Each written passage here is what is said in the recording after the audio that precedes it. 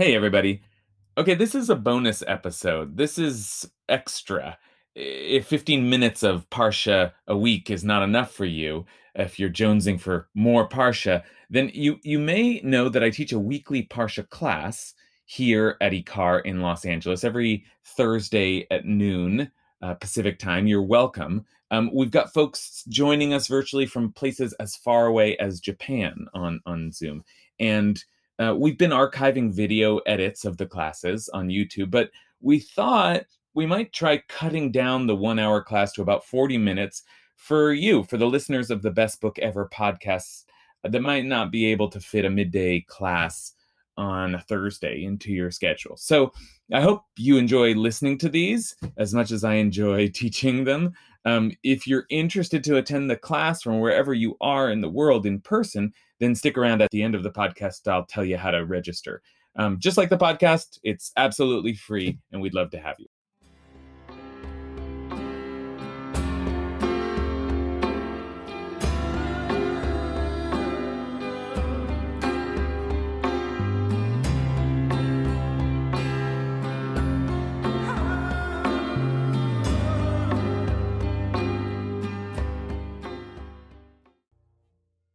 All right. Let's get started. Nice to see you all. We're heading into the summer months here, and the group sort of shifts, and people are going in different places. And we'll probably take a couple weeks off at some point, but we mostly try to plow through because, after all, it's the Parsha. That's the idea, right? It's every week. So it's a practice. It's really, above all, I believe that this kind of study that we do is a spiritual practice. We're in the story every week, and every week has a certain quality to it, and we're all in the same conversation, and that's what we're trying to do in this space as well. So just a word about today's conversation. We're going to be looking today at the legend of Miriam's well, which is probably, that's a familiar enough phrase. Jewish organizations, sometimes Jewish feminist collectives or movements, have taken that image on, taken Miriam on broadly, but Miriam's well becomes a recognizable phrase in the Jewish community. And so today I want to kind of get to the bottom of where does that idea, where does that image come from? Where was Miriam's well? And we're going to be able to locate it in some ways very precisely, and in some ways the ultimate answer is that nobody knows where it comes from and where it is.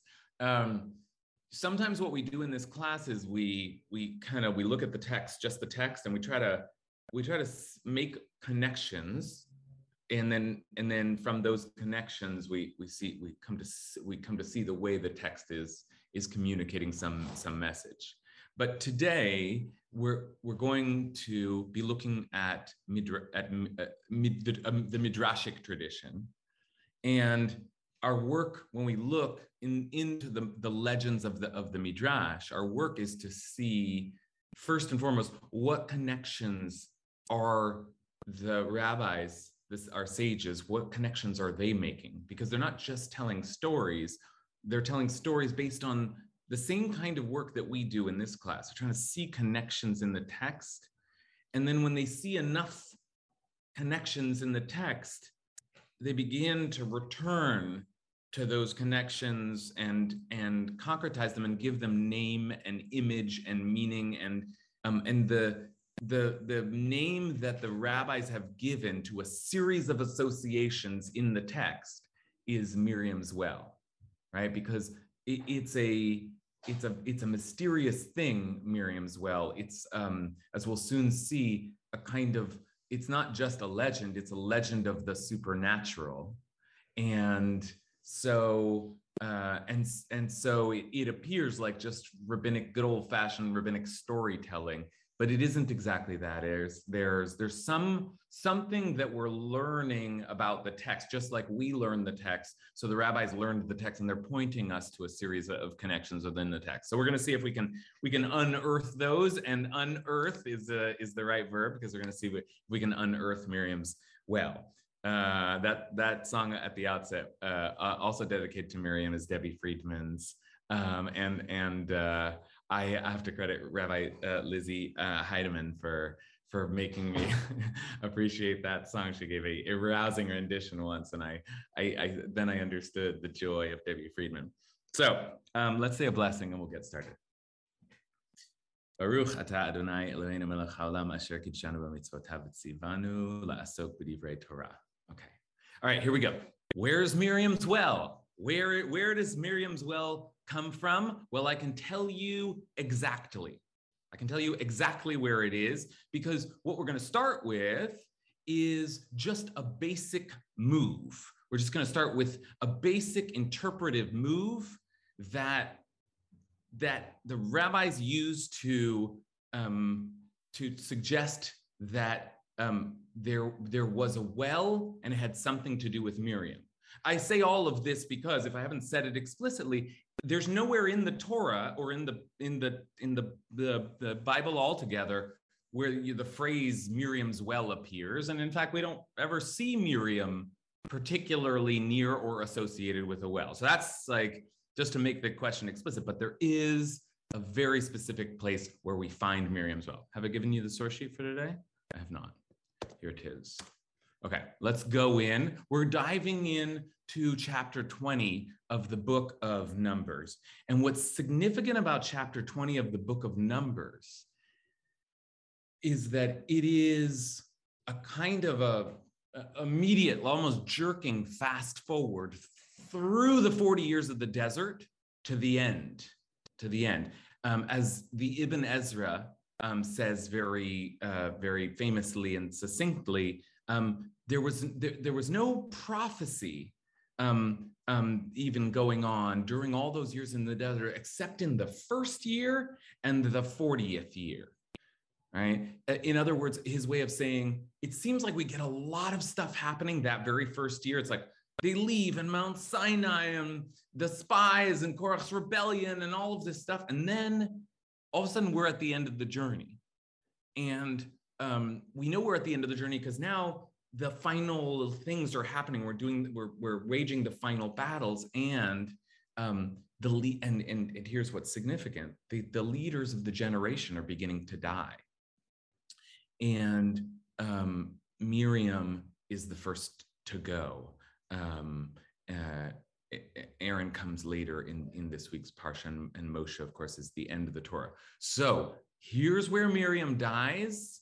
And it's something about the placement of her death that tells us where Miriam's well is, that tells us that Miriam's well is. Okay, so here we go. The legend of Miriam's well and the women dancing with it. Okay, okay, here we go. So this chapter 20 is, it seems to be like the signal that they're coming to the end of their journey.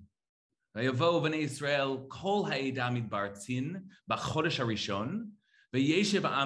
it's the first new moon, the first month, and that's where the Ibn Ezra tells us, first month of the 40th year. Okay. And the people stayed at Kadesh. That's where they camped there for a sec. And v'tamat sham Miriam vatikaver sham. And Miriam died there and was buried there. And then the next line is V'lo haya mayim la'eda vayikahalu al Moshe v'al Aaron. And the congregation had no water, and they gathered together against Moses and Aaron.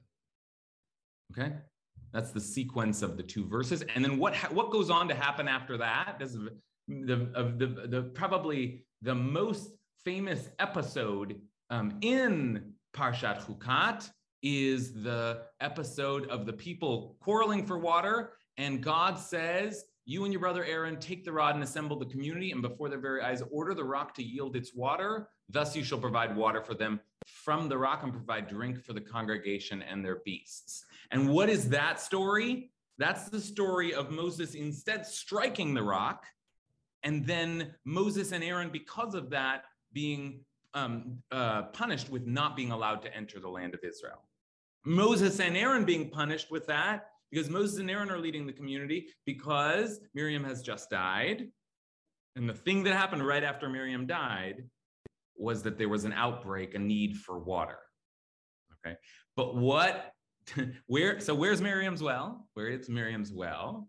Okay, and I think a lot of you are seeing, and this is just as a matter of identifying, like where our legend begins. Miriam's well is, well, technically it's right there in the middle of verse 1 and verse 2.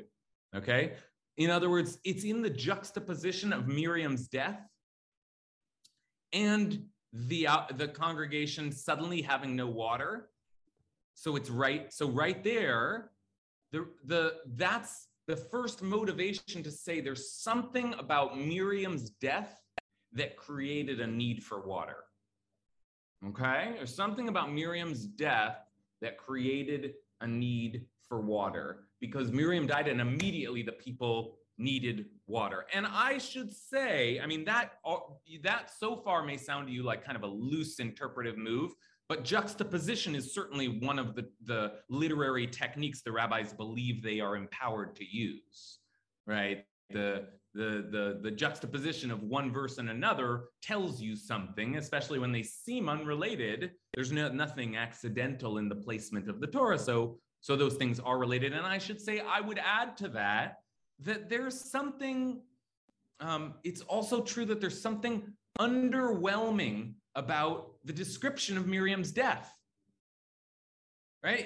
It's half a verse. The children of Israel, the whole congregation came into the Sin desert on the first new moon, and the people stayed at Kadesh. Oh, and Miriam died there, and she was buried there. And moving on, right? Moving on to the rest of the story. That's not a sufficient treatment for Miriam's death, right? That doesn't make sense. That'd be the end of it.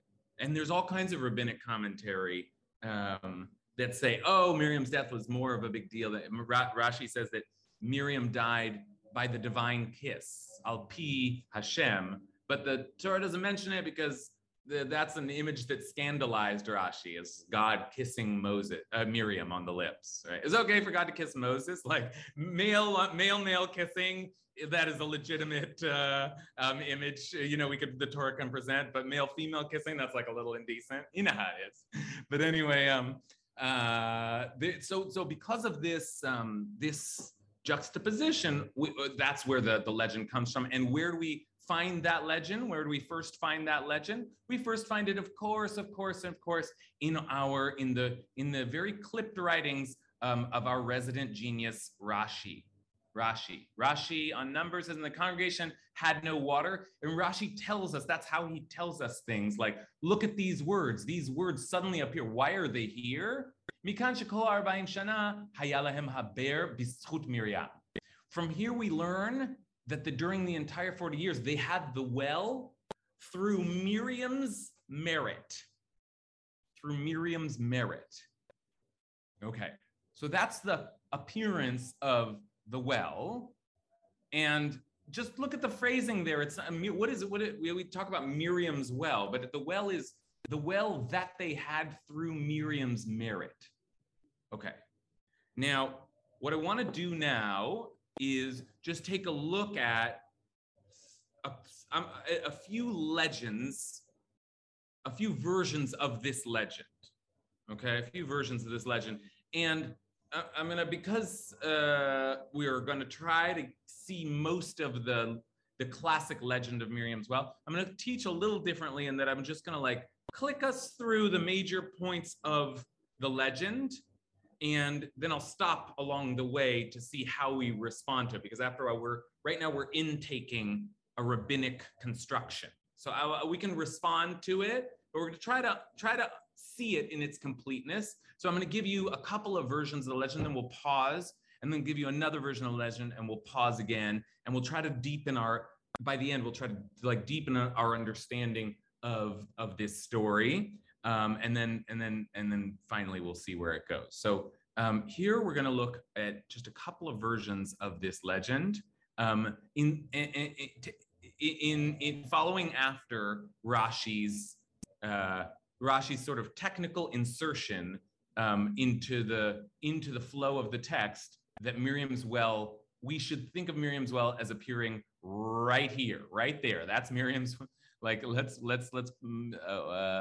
make a little cursor here, and if we made a little cursor here, we'd say there's Miriam's well right there. Okay. So Rashi says, from here we learned that during the entire 40 years they had the well through Miriam's merit. And Rashi, I say, is our resident genius. His particular genius is in taking the essential piece of information from a rabbinic teaching, from the Talmud or the Midrash, and just taking out the part you need to explain the flow of the text. So this is the connection that the rabbis are making between the flow of the text, but they embed it within a larger legend. And the legend is in Tractate Ta'anit of the Talmud. And the legend is that three good sustainers, Parnasim Tovim, oh, what just happened there?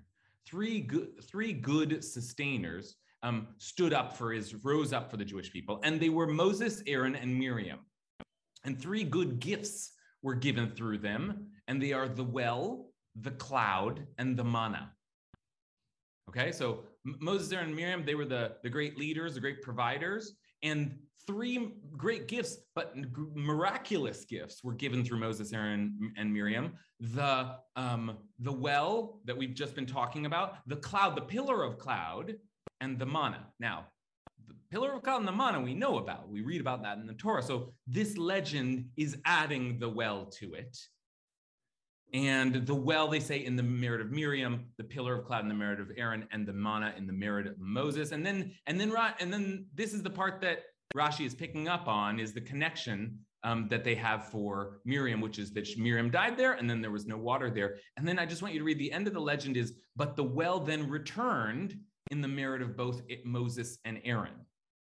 That's part of the legend. The well went away when Moses died, and then Moses and Aaron were able to summon it back. And then the legend goes on to say, and then when Aaron died, the cloud left, but Moses was able to get that back. And then when Moses died, everything was gone.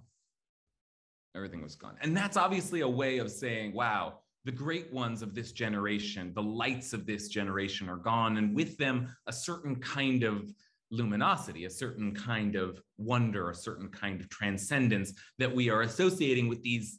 They allowed for there to be miracles, right? Miraculous agents, but the well, the cloud, and the manna and the manna. Okay, so that's one version of the legend that picks up on exactly that reading that Rashi just gave us. The legend of Miriam's well is that it was one of the three things that provided for the people, and they all started to leave as the leaders of the generation left. The other kind of famous midrash that I just want to show you before I begin to open the conversation up, the famous midrash you may have heard of or know about, is in Pirkei Avot. Pirkei Avot, chapter 5 of Pirkei Avot, where the well is described as one of the 10 things, beautiful midrash, one of the 10 things that were created in the very last hours of creation.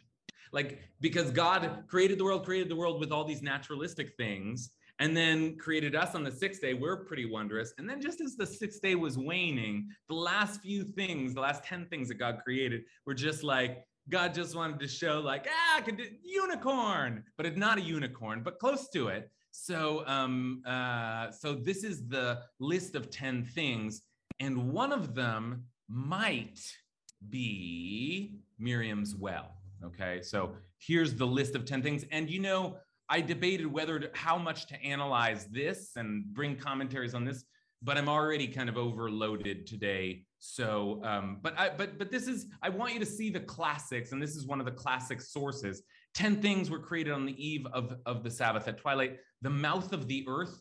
The mouth of the earth is a reference to Korach's band disappearing into the mouth of the earth. We just read about that last week. But there, it said, but patzta haaretz et piha, the earth opened its mouth. So that miracle was created in the last hours of creation. And then the mouth of the well. And then the mouth of the donkey. That'll be next week in Parshat Balak, right? Where the donkey talks. That's miraculous. Now, there are these are all miraculous things, but there are other miracles that don't get mentioned here, like the 10 plagues or the talking snake. But this seems to be like the miracles that would accompany them later in the journey, along the way, the bursting up of miracles, even when things seem to have gotten pretty mundane or terrestrial. Okay, the rainbow, which is interesting because that's like, oh, well, we actually see rainbows. So that's a miracle in our world. The manna, that's one of the ones, right, that in the legend above. The staff, or the rod, the shamir, this is a magic worm that created Solomon's temple. That's a whole legend unto itself. So we'll leave that aside for now. The letters and the writings, the Torah itself, in other words, and the tablets. Like the last three are the Torah. The Torah was created in the last thing, or at least the vessels upon which the Torah comes into the world, because in another legend, the Torah is the thing that the world is created from. But anyway, now I'm getting lost in legend, right? But I have to, there's no coming on this text without reading the last line, which is one of my favorite lines in all of rabbinic literature. So that's the 10, but some say also the demons. Some say there are demons in the world and they were created. That's a kind of a not normative, but they record it anyway. The grave of Moses was created. The ram of Abraham, the one that Abraham found to replace Isaac with. And then some say the last one of Af Tzvat Bitzvat Asuya. And also the tongs made with tongs, meaning also the first pair of tongs. And I just love this idea, because like tongs are something that you make in a smithy, in a blacksmith's shop, right? But you need tongs to hold them over the fire. So how do you make the first tongs? Those tongs had to be made by God, obviously. I love that. How great is that? How great is that? But anyway, those are the two legends of Miriam's well. And as you saw in the second one, it's not clear, was it Miriam's well? And the commentators debate this. But the fact that it's in the Mishnah that the mouth of the well was one of the miracles of creation, that in itself is a text that's informing the Talmudic interpretation, right? So we've got some mouth of a well that is one of the great miracles of the world, and we've got this idea that there were miraculous things that accompanied the Israelites along their journey, and somehow each one of those three siblings is named with one of the miraculous things. Okay, let me now stop here, and I'd just like to hear then how you're responding to the insertion of Miriam's well into our narrative, the idea that along with the manna, which has a story in his name, and along with the pillar of cloud, which we hear about, we also get this well, which we don't understand yet. Like which well? Where was it? Did it also travel with them, as it sort of seems like they're saying? Okay, let's start with Leah Matsui. Miriam is the great water girl woman. She starts by guarding the baby Moses as he's abandoned in his basket in the Nile, and she is the sustainer of the sustainer, because she arranges Jochebed to be Moses's mother. So there's water and breast milk. Then after the parting of the Sea of Reeds, right at the shore of the water, she leads us in dance. So for me, it makes real sense that when she's gone, the water would be gone, because she has been associated with nourishment and bringing us water up until now. Okay, beautiful and incisive interpretation there by Leah Matsui, and can't hide anything from this group, right? Can't hide the ball from this group, because that's exactly right. There's immediately Leah is picking up on some of the other textual associations. You see, I've like numbered these texts in, and this is like the ninth one, right? Like I was like hiding this a little bit, but you can't really hide it because we know where Miriam comes from. Miriam is, in the beginning of Exodus, the sister of Moses who went and guarded Moses as Moses was cast down the Nile. And then as she was spying, and Pharaoh's daughter, right? Look at this collective of women that are all, right, so prominently conspiring in the beginning of Exodus to preserve life. Moses' mother, Moses' sister, Pharaoh's daughter. And then his sister says to Pharaoh's daughter, oh, should I go to get a Hebrew nurse to suckle the child for you? And Pharaoh's daughter said, yes. So the girl went and called the child's mother. And Pharaoh's daughter said to her, take this child and nurse it for me, and I'll pay your wages. So the woman took the child and nursed it. So Miriam not only watched over Moses' salvation, but formulated a plan where Moses could be raised with his own mother and got paid for it. Right? It's like quite in the midst of a regime where babies are supposed to be. This is like all the genius of this plan is like, but it's salvation itself. And I read through this story slowly that Leah connected us to, because it's also true that when the child grew up, she brought him to Pharaoh's daughter, who made him her son, and she named him Moses, explaining Minamayim Mishitihu, because I drew him out of the water. Drew him out of the water. Right? So Leah says, Miriam and other women with her, right, in the biblical landscape, especially in those early chapters of Exodus, women are very much at the forefront.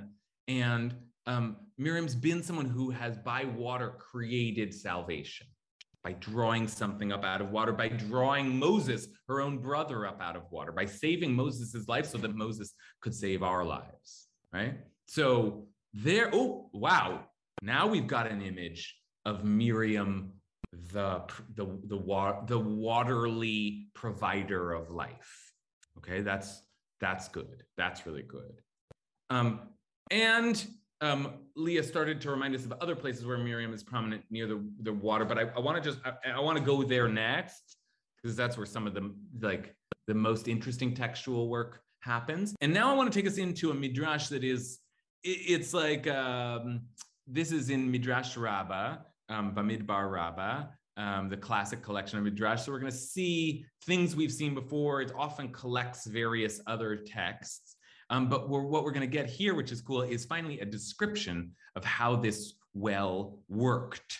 But we also get some of those connections that Leah and Noah and Alexandra were making. So let's make those connections, and then we'll take another step back and think about, okay, once we see all of this going on in the Torah, what more do we have to ask about wells and magic and Miriam? All right, so let's take a look here.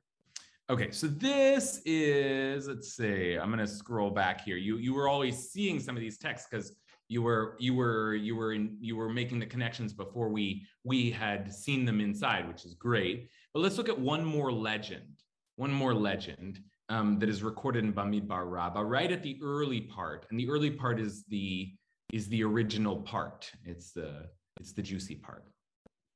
The well was in Miriam's merit because she sang a song at the water, as it says, and Miriam chanted for them, sing to the eternal. And at the water of the well, it says, and then Israel sang this song. Okay, now that's the connection where it's not, we haven't read that yet. We're going to read that, but that's the connection that some of us were already making. And Alexandra used the word chant, and Miriam chanted for them, sing to the eternal. So why did Miriam deserve or merit, or what was so great about Miriam that she got a well that traveled that was like kind of, named after her in her merit? It's what she did at the Song of the Sea when she saw water. Okay. We're going to analyze that further in just 1 second, because it's these connections that I think are so brilliant and so interesting. But hold on. This we know, this piece, the well was in Miriam's merit because Miriam died there and then the congregation had no water. So that's the same connection that the Talmud records, so the Midrash records. And then a new piece of information. And how was the well made? There was a boulder shaped like a sieve, like, you know, like a strainer. In fact, I think I put one up here so that we could just, a sieve, a boulder shaped like a sieve. And it would roll along with them on their journeys. Now, how cool is that, folks? That's the price of admission right there. That's cool. There's a boulder shaped like a sieve and it would roll along with them on their journeys.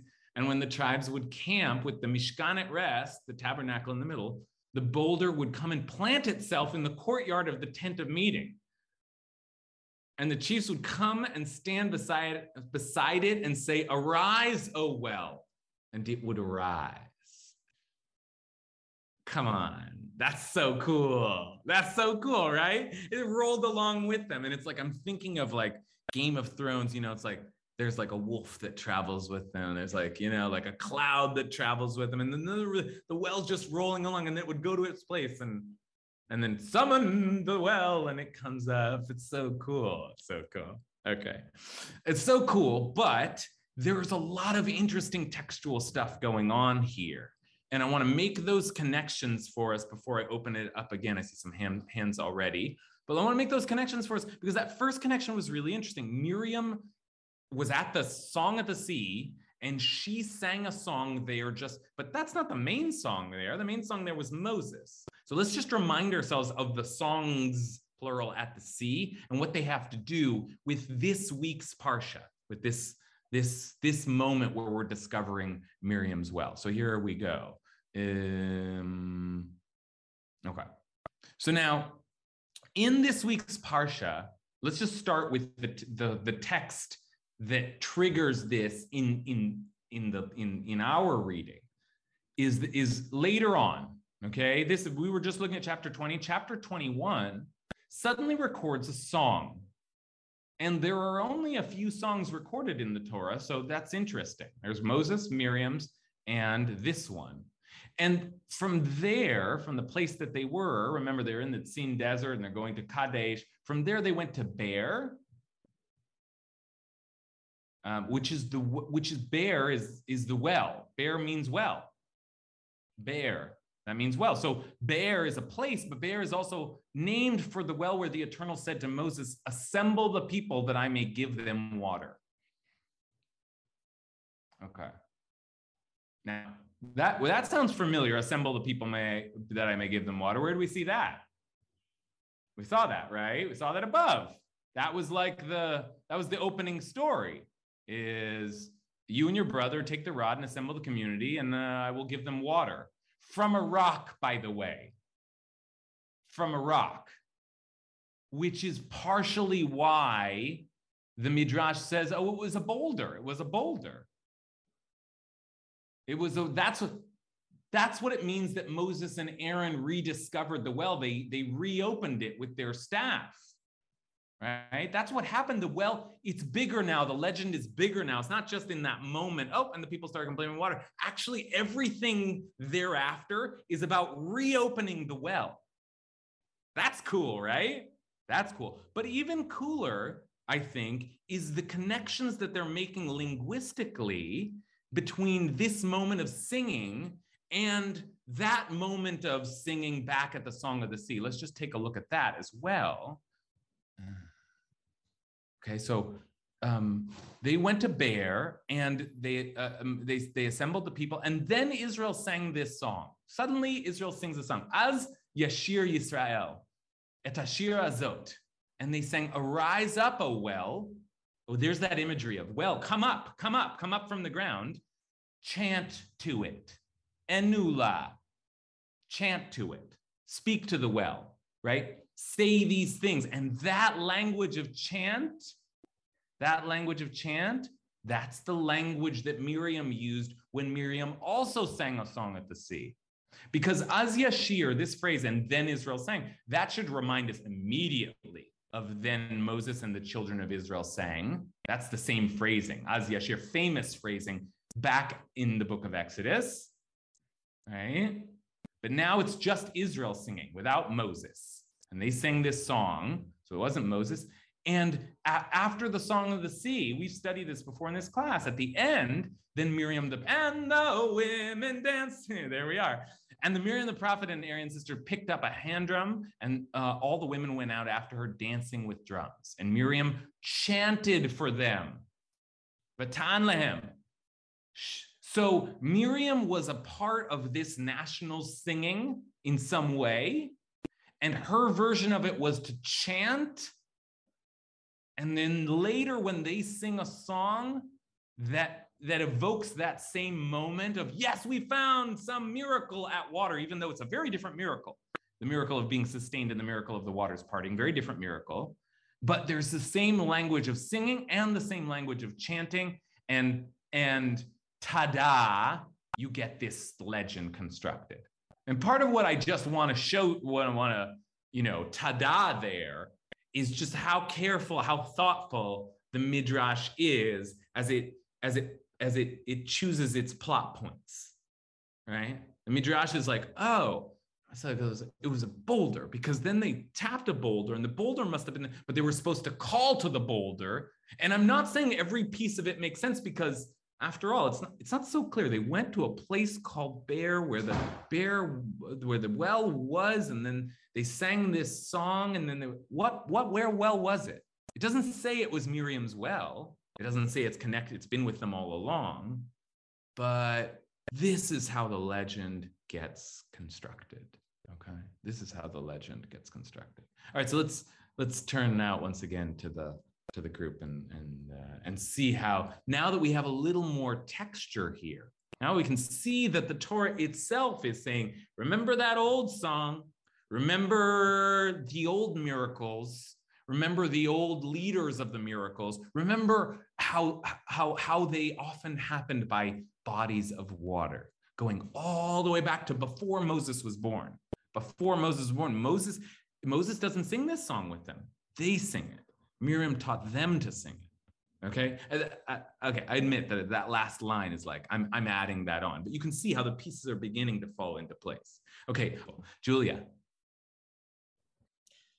Yeah. So something I'm really struck by the quote from Pirkei about the well being created on the eve of the first Shabbat, because and this is taking us back to, I think, one of our classes in December about Yocheved being the woman born between the walls, and this idea that the Be'er Mayim Chaim said, which feels like a fitting commentator for this, but that he said that she was born between the walls of the city because God created the hope before creating the affliction.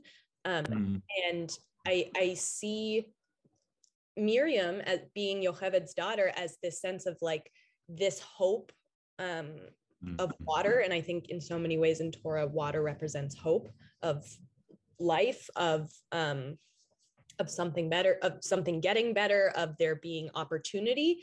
And just that it was created before it was even needed. And Miriam was there before they even needed her. And then she dies and they're at a loss. Beautifully put, Julia. Beautifully put. That's you're doing now some of that work for us. Really starting to think about how the well functions. What's the meaning of the well as a source of sustenance? And I think if I understand you, part of what you're saying is its placement in the list of things that were created before even the world, like just seated in at the miraculous things that come up along the way actually were implanted, embedded within creation, which give you this sense that when you find a well in the desert, it's as if like that well was waiting for you. Thank God, what a miracle. And it's as important a miracle as the splitting of the Red Sea. This idea that those moments where it seems that all is lost, and suddenly, the donkey opens its mouth, the earth opens its mouth, the well opens its mouth, and suddenly something strange happened, but we are saved. And Miriam also, you just said this like in passing at the end, but it's just such a beautiful connection also, is that Miriam is also one of those things because she exists before Moses exists. That's powerful. Moses is a new creation, right? We associate Moses with like a new life, a new creation. What is it, the Star Trek language? A new hope, right? But the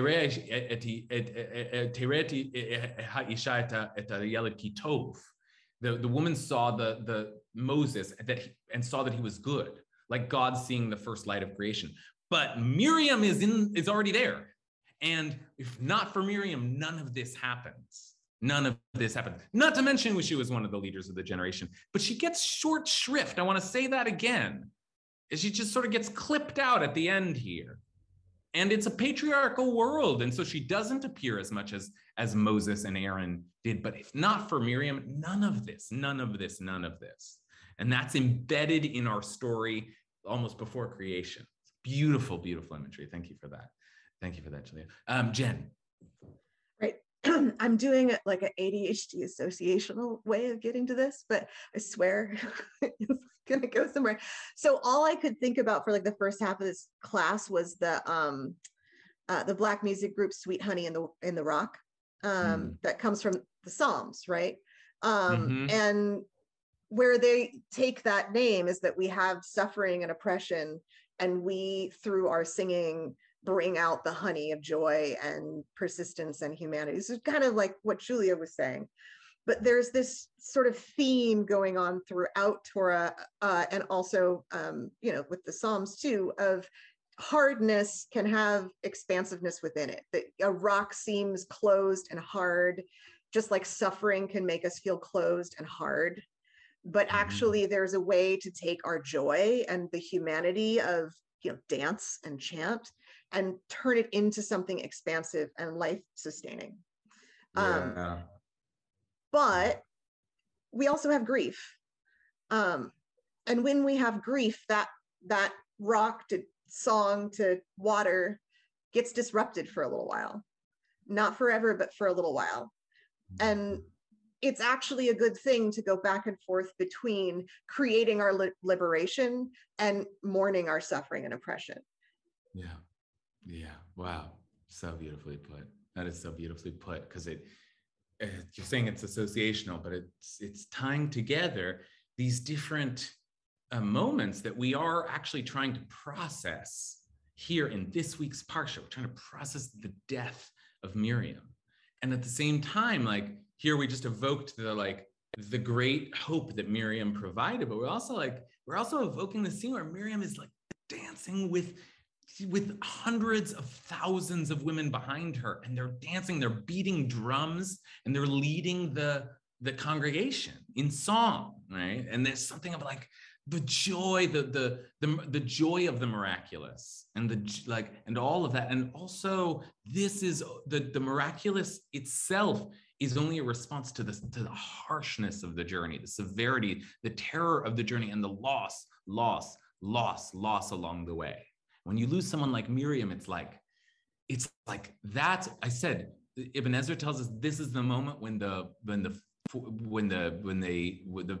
story picks up with the 40th year and Moses dies. Now it makes some sense that it's there stuck in that first verse, because her death is the end of an era. It's the end of an era. And now the great ones are falling, right? I'll just close with a couple of last images here, just images. So now, like, where's Miriam's well now? Where is it? So there's a couple of classic images, and one in particular I think we can take with us. But there's an image in the Talmud which is really great. That where is Miriam's well? Can you find Miriam's well? Does it exist? And there's an image in the Talmud that says that Rabbi Chia says, wrote be'erash al Miriam. If anyone who wants to see Miriam's well should climb to the top of Mount Carmel. And next time you're in Israel, Har Carmel, and look out, and look out, meaning into the sea, into the Mediterranean, and they'll see something that looks like a sieve in the sea. And that is Miriam's well. Okay, so this is cool. This is like one image. It's just like, look out wherever you are, look out into the ocean, look out into the sea, look out into a body of water.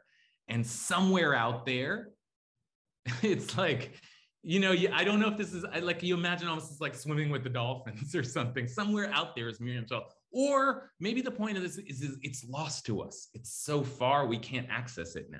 Okay, so that's one legend, and that's a beautiful one. This one, I told you to keep in mind Matt's association with healing powers that water has. This is a similar story that I wanted to bring in part because of the healing powers. There's a story of a man who had been afflicted with skin disease, boils literally, shchin, who went down to immerse in the Sea of Tiberias. And the well of Miriam suddenly appeared to him. It can happen anywhere, it can happen in any body of water, and he was healed. Now, why is this is a different location, but why the association with healing and skin disease? Maybe some of you know, because Miriam was afflicted with just a few parshas ago with skin disease and was healed, right? So that Miriam healed, like talk about associations, like we'd have to do more work to figure out how to make that connection, but clearly that's part of what's being suggested. And I know we're out of time, but I want to just share one last thing, which is that there's also a beautiful tradition, which I discovered actually because like I work now, I was trained and lived many years in sort of like the Orthodox world. And now I work in an egalitarian space. We're always looking for kind of gender balancing rituals. And one of them is that like you sing about Elijah at the close of Shabbat. And there's a tradition, it's printed in the Siddur that we use at Ikar, to sing a song about Miriam as well. And I remember looking at it, and sometimes, sometimes these things feel natural and sometimes they feel like forced. And I'm like, is this really like, we're going to sing a song about Miriam? Does it feel a little too forced? And then I came across this piece in the Shulchan Aruch and the Ramah and realized that that the organizers of this Siddur are drawing on a long-standing but mysterious tradition of thinking about Miriam as Shabbat goes out. So check out this, and we'll close with this. Okay, Shulchan Aruch. This is the code of Jewish law. It's forbidden to do any work before Havdalah. You have to make Havdalah after Shabbat. And you can't start doing work until you've done that. And if one said Havdalah in the prayer, it is permitted, meaning there's a little Havdalah in Mariv, in the evening prayer. Then you can do work even though you haven't made the Havdalah over the cup. And if one needs to do work prior to saying Havdalah in the prayer, one just says, Hamavdil ben Baruch Hamavdil ben Kodesh L'chol, the one who divides between the sacred and the ordinary. This is a practice, actually. If you want to like turn off the light before you make Havdalah, you say Hamavdil ben Kodesh L'chol, or Baruch Hamavdil ben Kodesh L'chol. So the one who divides between the sacred and the ordinary. But you say it without a blessing, and then you do the work. You can actually do the labor that's prohibited on Shabbat. Okay, and now some like very gendered halacha, but that's sort of how we're getting there. Likewise, women who do not recite the evening service. Okay, so the Ramosh Isserlis's expectation is that women are not in the synagogue; they're not saying the evening prayer, so they didn't say obviously huge gender discussions there, but for this purpose, it's only that technically they haven't said the snippet of Havdalah. So can they do work to prepare the rest of the week? They can, but they should also be instructed to recite who divides between the sacred and the ordinary before they perform any labor.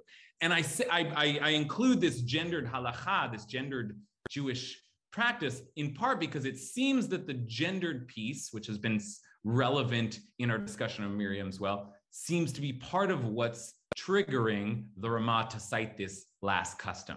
And there are those who say that to draw water from wells or natural springs every Saturday night, go and draw water from wells, because the well of Miriam passes through all the wells and natural springs every Saturday night. And one who touches it and drinks from it will be healed from all their afflictions. Okay. And then he says, but I've never seen a source for this custom. He sort of dismisses it. He says, or he may be saying, this doesn't make any sense to me. I don't see the logic here. Right. But there it is. There's the last sort of vestige of a legend that is still has a custom associated with it, which is to Saturday night, try to draw from Miriam's well.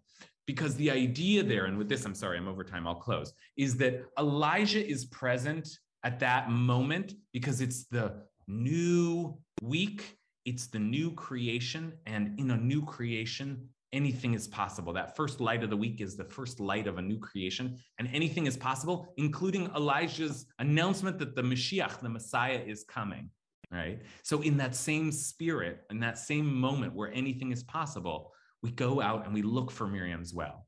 We try to draw that energy that Miriam planted in our community from the very start. We try to reopen that well, and it's out there. It's out there every Saturday night. It's out there, and it's a way of saying that if the theme of Elijah is redemption, the theme of Miriam's well is survival. The survival that allows us to arrive at a moment of redemption. So let's try to do that this Saturday night. Let's try to draw a little bit from the waters of life that Miriam taught us how to find. Okay, great. That was great. That was great. Wonderful. Loved learning with you all. Thanks so much.